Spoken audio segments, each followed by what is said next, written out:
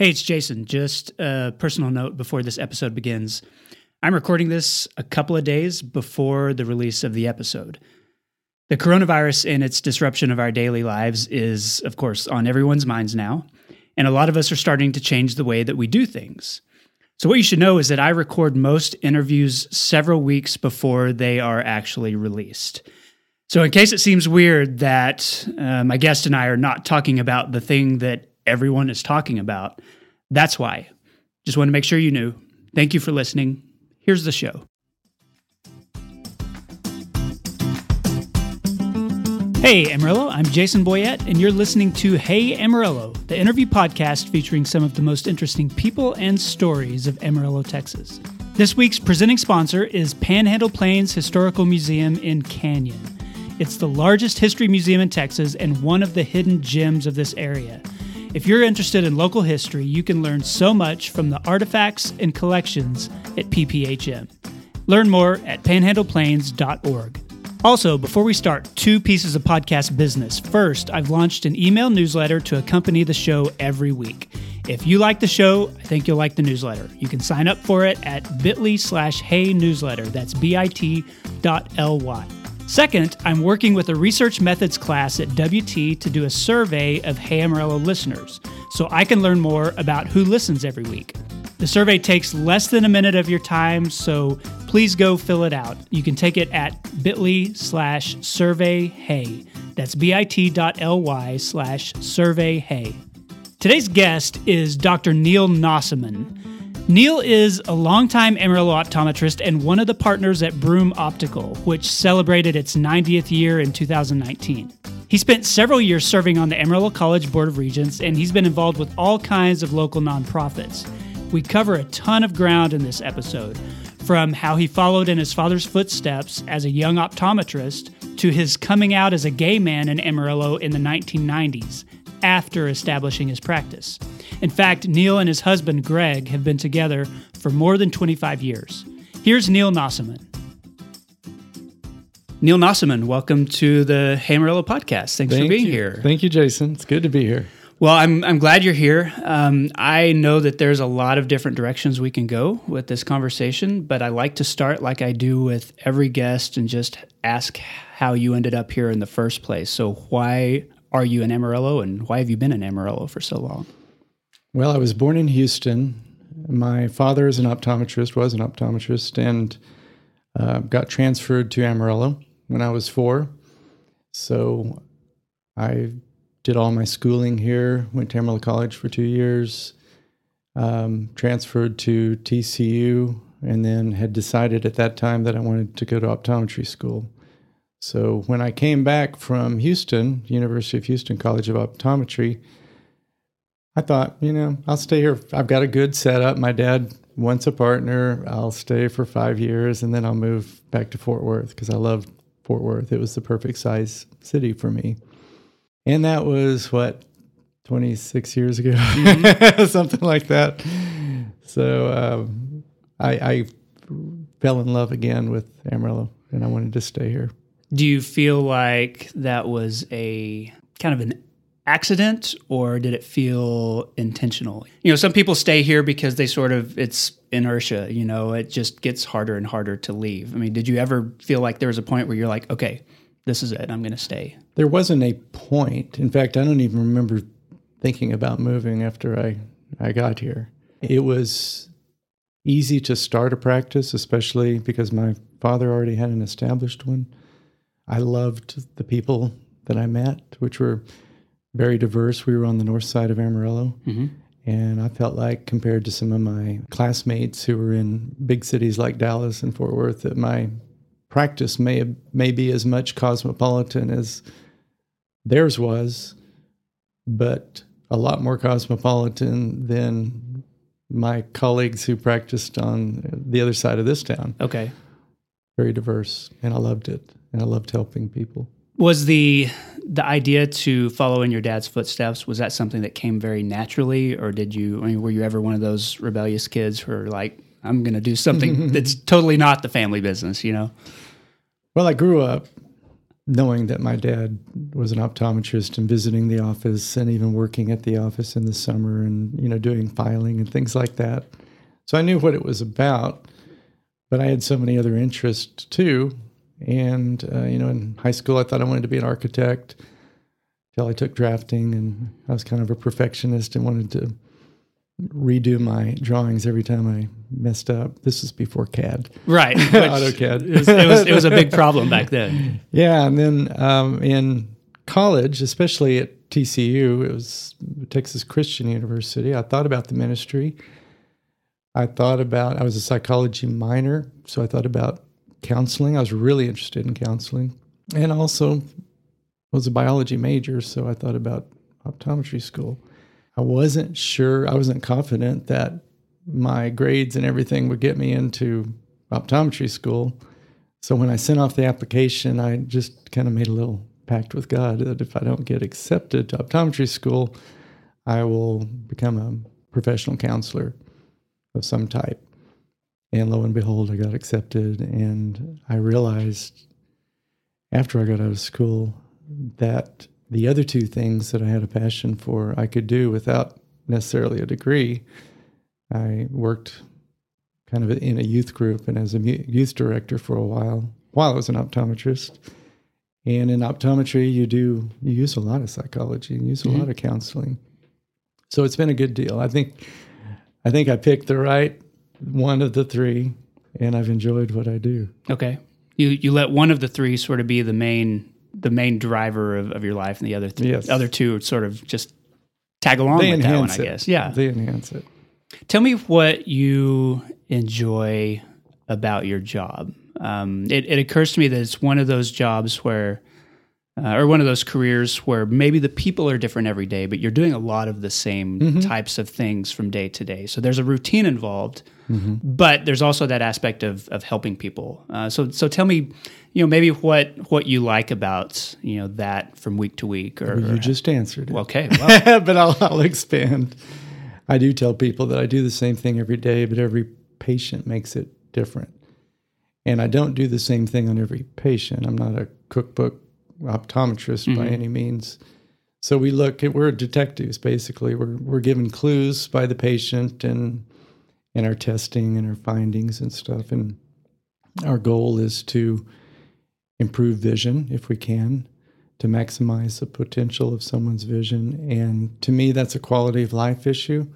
So I get a lot of satisfaction in helping people's quality of life improve. And that's the gist of it. Yeah, that often something that is as simple as vision can open up life in a way that maybe people didn't expect. Right. But I also love talking to the people. In fact, I get kind of behind sometimes because I talk too much. But I think that's part of maybe the counseling side of me, that we probably don't have as much social interaction as we used to. And this not only satisfies my social interaction, but sometimes helps people who just need a listening ear or just don't get to talk to people as often. You mentioned that you kind of took over your father's practice. Tell me something about the history of the business itself, his practice, and how he kind of came here and started. My father was with Lee Optical, which was a commercial optical chain, when he got transferred from Houston to Amarillo. And his office was on Amarillo Boulevard next to a Levine's. That was in 1964, I believe. So in 1970, a state law was passed that if an optometrist did not own 100% of the optical, there had to be a wall put down the office in the middle. It had to be divided. There had to be two separate entrances, one to the doctor's office, one to the optical. And that's still a law, and some of the places in town are still that way. Okay. So he had a long, skinny office at that time. And then about 10 years later, he decided he wanted to, and I guess at that time he was self-employed. He wasn't owned by, or wasn't working for Lee Optical anymore. And then he decided he wanted a bigger space. So he and an optician opened up Martindale Eye Care Center across the street in the Martindale Plaza Shopping Center. And I joined him in 87 because he had built enough exam rooms for another doctor.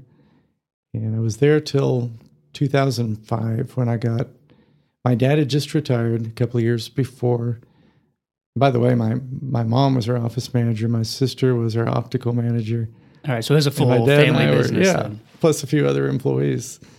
And it was family, and we got along well, and it worked well. And my mom and dad retired, and I had another couple of associates, and noticed that shopping center, that area of town was declining. And I decided I wanted to stay on the north side of town, but maybe a little bit more west instead of east, kind of where the emerging Tascosa Road area was developing.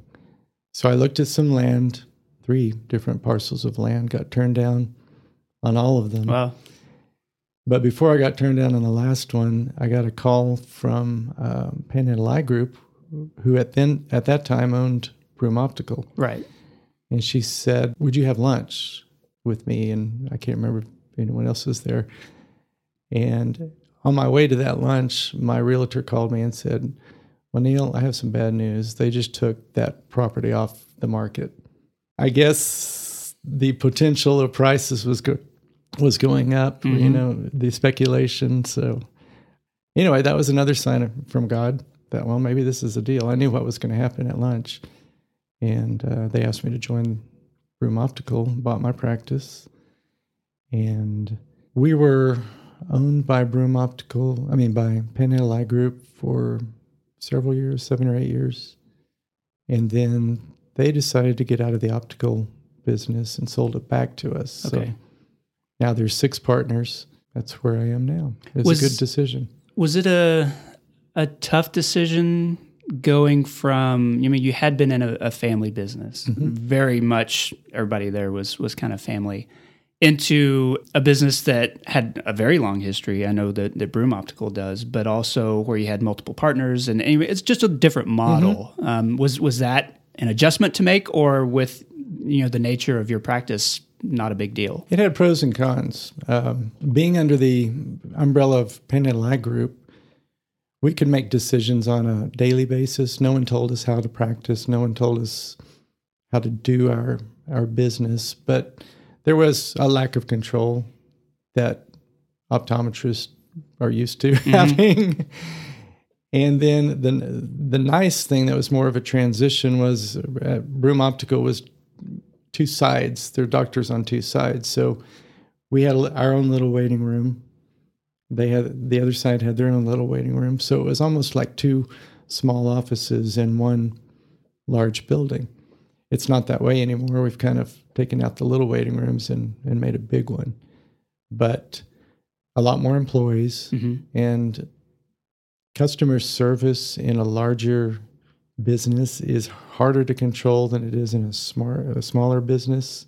So that was my big worry about my patients. Would they like the larger office, the larger number of employees, and you can't ever take all your patients with you, especially when a lot of them live on the north side of town. Right, yeah. So you were making a move in central Amarillo geographically. But I still have patients that I've seen from the very first year, and I would hope to think that some of my influences running a small business rubbed off on Broom. We have made an effort to increase our customer service every year. It's as good as it's ever been. But that first year, some growing pains. I was a little anxious that things weren't, that patients weren't treated maybe the way we did at our old office. Is your practice since you've been at it for so long, and I know that technology changes a lot of things, is it one that has been impacted by just the way the culture has changed, the way that technology has changed, production, testing techniques, all that kind of stuff? When I graduated from optometry school, I was trained to do a lot more things than the state of Texas would allow an optometrist to do because it was a teaching institution. When I got into my own practice, we couldn't use dilating drops because we might blind someone. Okay. Well, those laws changed throughout probably the first few years of my practice, and the scope of optometry changed from a routine glasses and contact lens only to a diagnosing eye disease, not necessarily treating some minor eye diseases for eye conditions, but at least being able to refer patients with a solid knowledge that they have this diagnosis, because of technology has increased our ability to diagnose and to screen for ocular diseases through new instruments and things like that. I think the plus side of coming to a large practice is that we are able to afford the highest quality instruments because we're splitting it 6 ways instead of one person buying it themselves. And optical or optometry equipment is not cheap. So I'm very fortunate that we can stay high, or the highest level of technology, to treat our patients. Is there anything you've learned, being, even with the business side of your practice, having been in business for this many years in Amarillo, knowing what the business climate is, knowing some of those challenges? I mean, when you look back at the decision to stay here versus going to Fort Worth or someplace like that, can you look back at that and say this was a good decision because of one thing or another related to Amarillo? I think it was a good decision at the time for me to come to Amarillo and stay in Amarillo because the optometrist to patient ratio was low. And we had done one of our class projects was to do a study on a location. Okay. So just community-wide. So it was good. Yes, I had no problem getting new patients. I had no problem keeping patients because there wasn't a lot of competition. Fast forward to today, there's a lot of competition, and it's harder it would be, I would think, next to impossible for someone to start up a solo practice, optometry practice in Amarillo, simply because they have no one to help them, really. Mm-hmm. They have to do everything themselves to market themselves and, run a business. So, we look every so often for new graduates or young optometrists to join our practice because, our doctors get older each year. And it's worked. That system has worked for us and for the people that have joined our practice. What have you learned about the people of Amarillo? You spend so much time, on a daily basis with patients who come in. Mm-hmm. Some, I would think, most of which already. I mean, it's an ongoing sort of relationship that you have. Is that accurate? I mean, do you have a lot of new patients that come in, or is it most of it people that you are checking up on from year to year? I have developed relationships with patients that have been coming every year, and now I'm seeing children of children that I saw when I first started grand practice. Patients. Yes, so that's a family to me, and even though I may see them once a year, we remember all of that. What have you learned over the years about maybe the people of Amarillo or the spirit of this community in your interactions with them from day to day? I have learned so much. I think I witness a side of Amarillo that most people don't. Okay. My husband works at Sandia with the same people every day.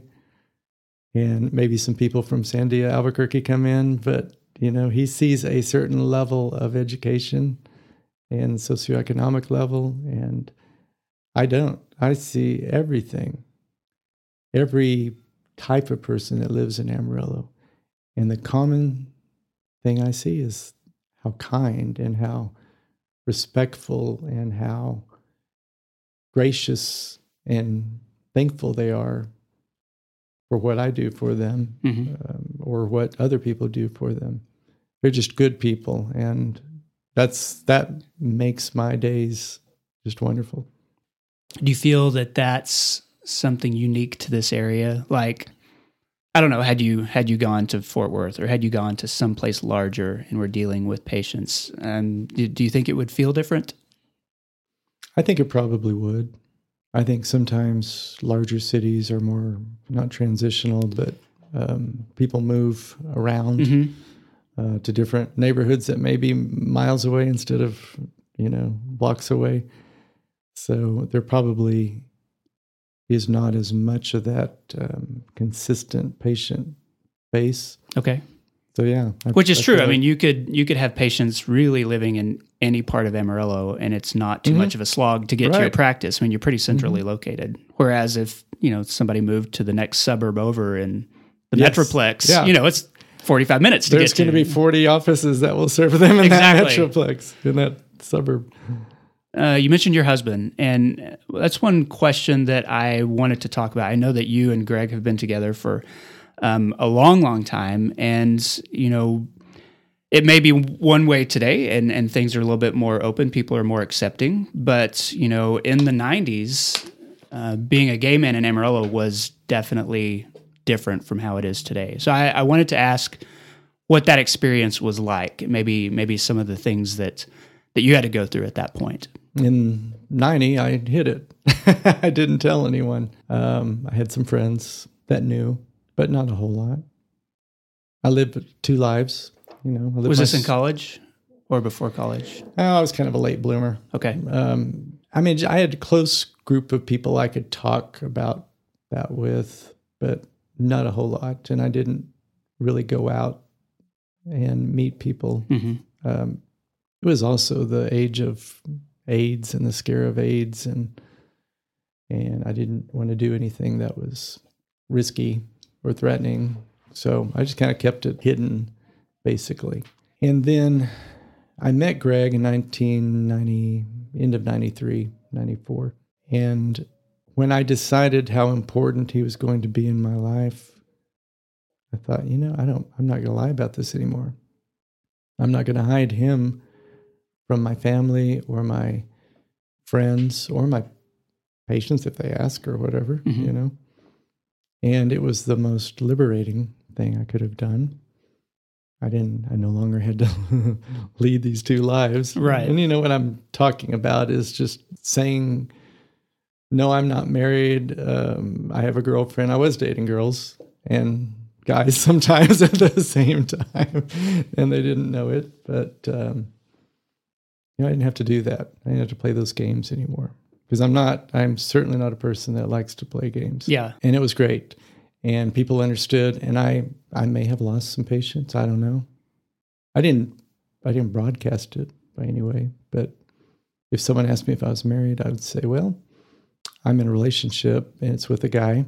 And that, depending on their age, seems like the younger people and the older people got it.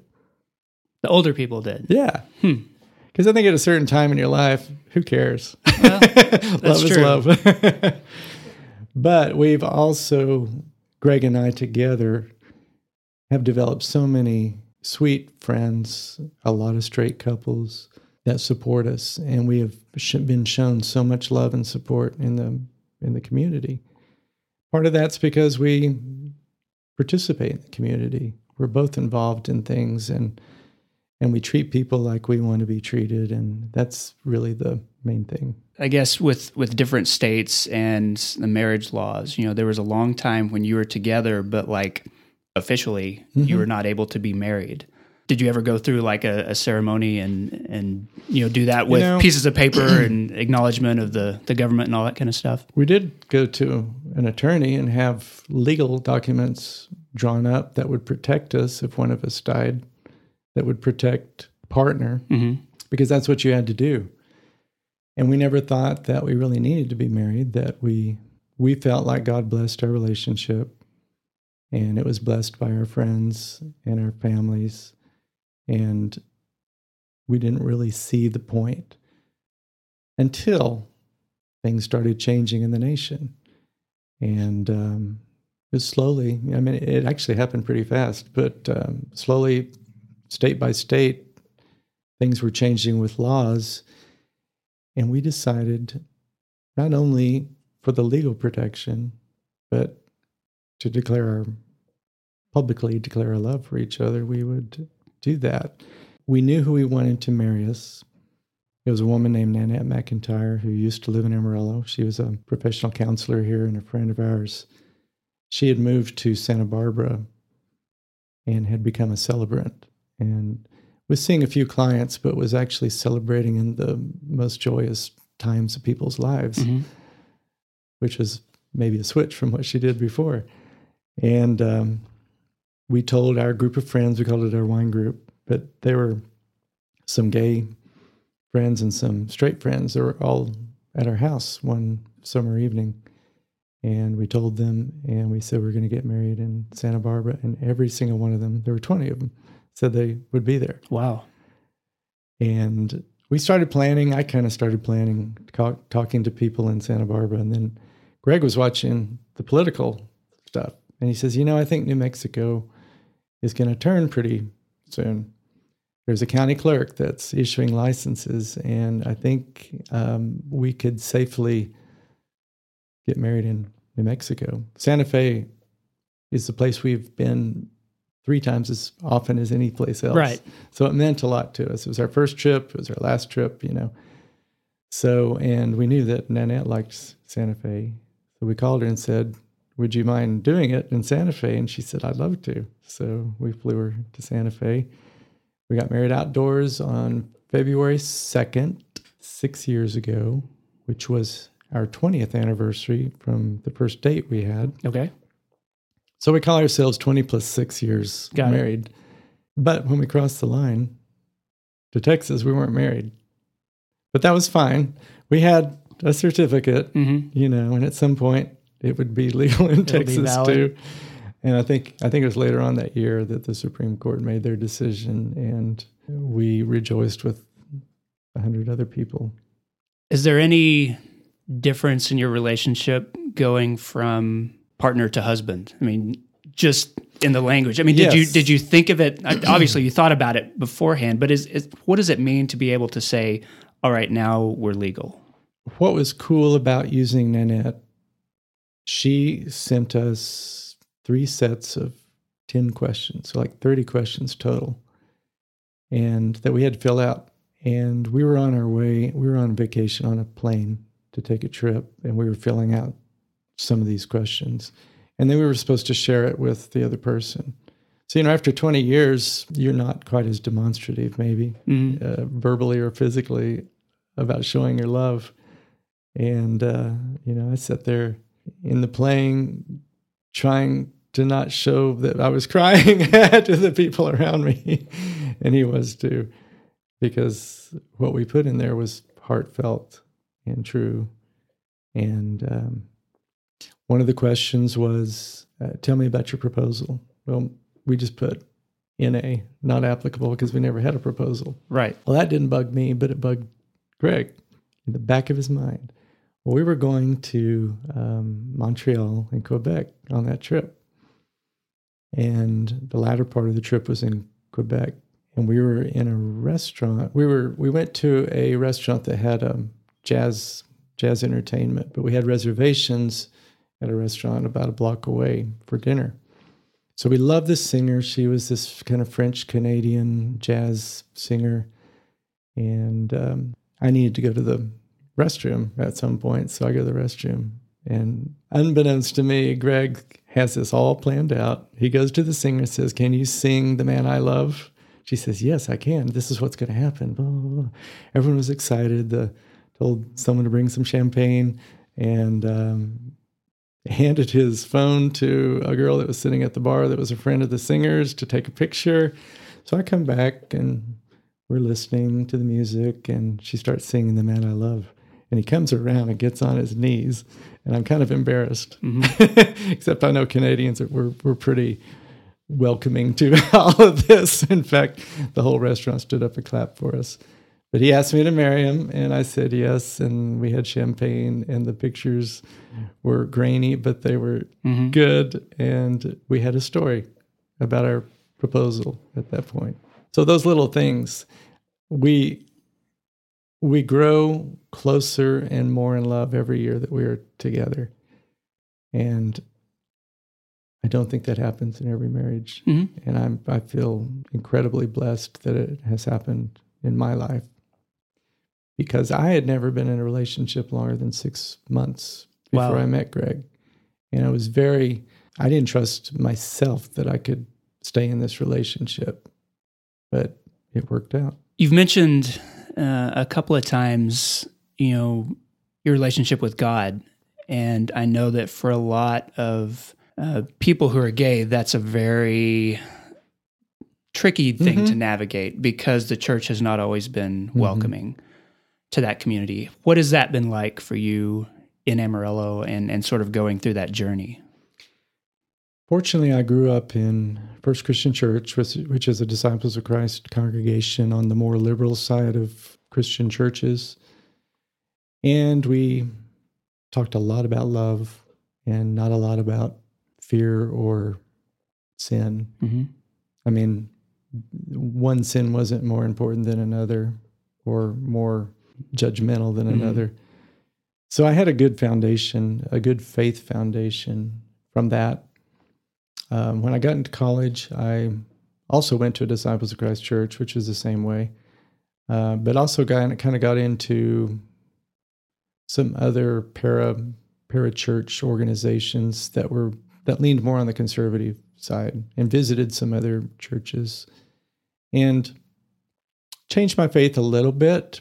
But I think it's when politically Christian conservatives became more vocal and more against gays and gay marriage, and it was love the sinner, hate the sin, that I really started having problems with being labeled a Christian. I knew in my heart what I was, but I unfortunately tended to stereotype congregations or denominations that everybody felt that way, which was not true. And it really wasn't until I started reading Marcus Borg, who's a Christian author that wrote a book called The Heart of Christianity, I found out that, oh, wait, not everybody thinks this way. And Christianity is about love. And it does come from the heart. And you don't have to believe everything that every minister says. You can discern it in your own way. And that really, another liberating experience for me. I could still be a Christian and feel the way I do and love the way I want to love, and actually be a truer person than someone who's leading two lives or trying to hide it in one life and living in the other life. You still attend church today? I do. We have searched a little bit, and we have ended up at St. Andrew's Episcopal, and we love it. We love the congregation. We love the high church service, the leaders, the congregants. We're going to be confirmed on Easter. Are you? By the bishop, yes. Okay. And we want to serve the church. We want to be an active part of it. And this has been neat because Greg came to my church and felt like it was my church. And then he found a church and I went and visited his. And then we actually moved about 4 years ago, right next to St. Andrew's. And I'm also an organist, so I had been asked to. There's a good organ. Substitute at St. there. Andrew's. So I substituted at St. Andrew's, Wow. and that kind of gave us both, a reason to visit. And we had visited before anyway, but became more accustomed to the service, which was a lot different than what we were raised. Greg was raised Baptist, and there's a lot of kneeling and standing and going up to the front and stuff in the Episcopal Church, and it's all with meaning. So we are learning all of that, and we love it, and really good place. Thinking back to where you were, 30 years ago, trying to figure out what to do with your life, and looking at where you are now, whether it's being married, living in Amarillo, being a partner with a thriving practice, do you feel surprised at sort of the path that you've taken? Or does it feel like this is the natural progression and makes sense to you? You ask a lot of questions. That's a hard question, I know. Well, it involves retrospect, and I don't look back. Okay. I look forward. And now I've never regretted it. The only time I once thought that I could move or would move is if there was a time when Greg, he worked at Pantex at that time, might have had an offer from, I think it was Los Alamos. And since Santa Fe was such a cool place for us, I might have considered moving, but I told him, this is a lot harder for me, who's built a practice for all these years, than for you. I said, you could even get a condo in Santa Fe and we could commute, see each other on the weekends or stuff. And that would have worked for a while because our bond is strong and he travels anyway. So, but it didn't. And he loves working for Sandia. And as long as we can travel out of Amarillo every once in a while, we think living here is wonderful. We had actually thought, kind of planning retirement early, that we might want to live somewhere else, like Santa Fe, and then it was Phoenix, and then it was San Miguel in Mexico. And we finally came to the conclusion that we don't realize what we would miss. Our support group here, our physicians here, our church family here, our family here. And one of the reasons we moved to a townhouse was so that we could lock and leave and travel as long or as much as we want. We're sticking with that plan. And always have a good home base to come back to. Yes, and the arts here are so incredible. You just couldn't beat some of the arts and social activities and just that good, honest to goodness kindness that Amarillo has. This week's episode is sponsored by Panhandle Plains Historical Museum, located in Canyon on the campus of West Texas A&M University. Now, originally, this message was supposed to be about the museum's spring break hours, but unfortunately, like I said, it's located on the campus of WT, and like many other institutions, WT has closed all activities due to the coronavirus outbreak. So like almost everyone else, I believe this is the best time to make these kinds of very difficult decisions made out of an abundance of caution, because it can help protect each other and limit the spread of the virus. But I also know the museum is dependent on visitor fees and donations just to stay operational. And they were really looking forward to spring break because that's when a lot of people come see them. So if you were thinking of attending this week, would you consider going to the giving page at panhandleplains.org and making a small donation? And that mindset applies everywhere. If you can, help each other out. This may be a time for social distancing, but it's also a time for solidarity. For instance, local restaurants will feel the impact of these decisions not to go out to eat. So even if you don't want to dine out, go buy a gift card and hold on to it until this moment passes. You'll still be contributing to their immediate operating expenses. You just won't use the money yet. You might even be able to order a gift card over the phone. So let's take care of each other. Keep yourself and your family safe, but also look for ways to help. We can get through this. And go to panhandleplains.org if you want to learn more about the museum and its exhibitions. Okay, I'm back with Neil Nossaman. Neil, this is the part of the show I call 8 Straight. I've been talking with guests who are gay before, and they have bristled at the 8 Straight part of that. I didn't even think so I'm just waiting for you to make a joke or something. But no, this is called 8 Straight, and my job is to ask you these 8 questions. Your job is to answer them in whatever amount of detail you want to. A lot of these are the same questions that I ask other guests, and so I'm interested to see your answers. The first one is, what's your favorite local coffee shop? Well, my favorite place to have coffee is my kitchen. Okay. I have this Nespresso coffee maker, and I love it. I'm used to that kind of flavor. But on Monday mornings for the last 30 years, I've had coffee with my best friend, Joe Bill Sherrod. Oh, yeah. And 30 years? Yeah, You've 30 done that? years. Wow. And it's changed. The places we've gone have changed. But for the last several years, we've been going to a Palace Coffee location of his choice.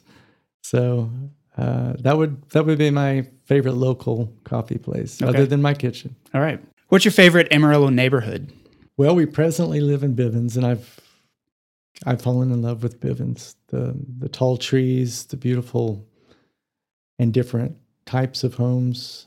St. Andrew's Episcopal Church is right at the end of our block, but we live in a place called Bryan Place, which is kind of a hidden group of townhomes between I-40 and behind the church. And my favorite neighborhood is Bryan Place. Okay. Because it's pretty self-contained. We're right a community. Yeah. There's 30 units. I'd like to say I'm the youngest person, but I'm probably the fourth youngest person, because we had this young couple just move in, so that kind of ruined the excuse the average. Me. But we have at least 4, maybe 5 people that are in their 90s. Wow. And who live independently. And these people are wonderful. We look after each other. We call each other if we haven't seen them. We socialize, either HOA sponsored Christmas parties or summer parties or something like that, or we just call. We have our best friends right now are a group of women who are single because of death, and we hang out with them. They hang out with us. We have the best time. Okay. The short answer. Sort of a little community within a community. Yes. What's your favorite restaurant in Amarillo? I'd have to say OHMS. I've known Mary Fuller since she bought the restaurant, and I've watched the kids that run it grow up, and we are adopted members of their family. And the food is incredible, and the service is incredible. So, yeah. Well, I can confirm that. I think the last time I saw you out in public, you and Greg and Joe Bill were all at OHMS. Yeah. So what does this area have too much of? Well, Friday I was going to say fried foods and oversized portions, but I'm going to change it to fear. Okay. I don't think it's exclusive to Amarillo, of course. I think our whole nation has become more fearful. But when I occasionally read comments on posts on Facebook, especially the ones that the news stations or news outlets will put, I just realize that these are not the people I know in Amarillo. And there's a lot of meanness, a lot of angriness, a lot of self-centeredness. And I believe that all comes from fear, maybe fear of the unknown, fear that someone else is going to control my life instead of me, which is not necessarily true. And I'm a big opponent of fear and a big advocate of love, and I'd like to see less fear. We have lots of love in Amarillo. I'd just like to see less fear. I see a lot of that fear expressed online, like in a venue like Facebook. Less of it in person. Sure. And I wonder if that's about the people or the comfort that interpersonally, it's harder to be like that. But it's easier to be like that if you've got just a keyboard in front of you or something like that. And I think people read comments that might echo a feeling they have. And then there's this kind of herd mentality that, oh, if they said it, I can say it. Mm-hmm. But gosh, even on Nextdoor, which is supposed to be a community, not even a social network thing, it gets mean. Yeah, I've seen that too. What does this area not have enough of? Rain. And I say that the morning after a rain, but we don't get enough of it. Okay. And it smells so good this morning when I walked my dog. Well, it happens rarely enough here that it's still always very exciting and refreshing for people. It's not just like, oh, rain again. Everybody loves it when it rains. Well, just everything just looks greener and cleaner. And When was the last time you visited Palo Duro Canyon? I hated to answer this. I'm embarrassed to answer this. It was years ago when a friend of mine from out of town was here, and we hiked the canyon. But it was probably 6-7 years ago. Okay. And it's on my bucket list to do more often, but we live so close. You're going to Santa Fe too often to go to the canyon. Well, that's true. What's the most underrated aspect of living in Amarillo? I think I mentioned it before, that we are a community of hardworking people, of honest people, and most certainly the kindest people you could find anywhere. Does that feel different to you from other places you visited? I mean, as often as you travel, does it feel like a unique characteristic of this area? I think it is. I haven't lived anywhere long enough other than in school, and then you're kind of around a closed group of people. Mm-hmm. But I know doing business in Amarillo is a lot different. You know, whether it's banking business or other service-oriented jobs, it's different than I've experienced it in other larger cities. Okay. What's your favorite Amarillo nonprofit? I'm really a big supporter of Heal the City. I think what Dr. Keister and his group of volunteers are doing is fulfilling a need that Amarillo needs, especially with the cost of healthcare these days. Okay. Have you been able to get involved with any of that from an eye care perspective? No, but that is on my bucket list for retirement. Okay. I would love to kind of gradually retire from a paying practice and gradually get into a volunteer practice. All right. Well, that concludes the 8 straight questions. Neil, I like to end by asking my guests to endorse something related to the area. So what's one thing that you would want listeners to know about or to experience? I think there's this emerging nonprofit called the St. Anthony's Legacy and Redevelopment Corporation. Yeah. I know 2 people who are deeply involved in that, and I trust them that it's something Amarillo needs. Because I had a practice, my dad and I had a practice on the north side of town, I have also noticed that it has declined, and this is an organization that's going to take over St. Anthony's Hospital, turn it into affordable housing for people in that community. You've heard about the new business linen service mm-hmm. that's going to employ over 100 people. Yeah, and I think all of this is going to spin off into other things that is going to help the North Amarillo community thrive and maybe feel more of a part of Amarillo than they have in the past. And I want to get involved with it in the organization that does that because I believe it so much. Yeah, it's an exciting project. I think it's a long-term project. Mm-hmm. It's not something that we'll see all of a sudden up and flourishing within a month. It's taking a lot of work. Yeah, it shouldn't be a fast project. Okay, Neil Nossaman, thank you so much for being on the podcast. I appreciate it. Thank you, Jason.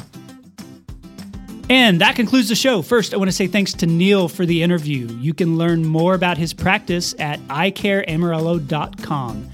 Thanks to Panhandle Plains for sponsoring the show every month, and to Angelina Marie for editing the podcast.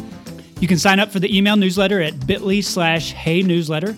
And I'd also encourage you to visit my Patreon page, patreon.com/heyamarillo. This podcast is made possible every week thanks to the people who support me through Patreon, including my executive producers Jess Heredia, Wilson Lemieux, Jason Burr, Wes Reeves, Katie Linger, Neil Nossaman, that's a familiar name, Ryan Pennington, Corey Burns, Jennifer Callahan, Criselda, Patrick Burns, and Josh Wood. You can put your name on that list. You can support the show. You can become a sponsor. All of those things through patreon.com/heyamarillo. This has been episode 129. My name is Jason Boyett, and I'll see you next week.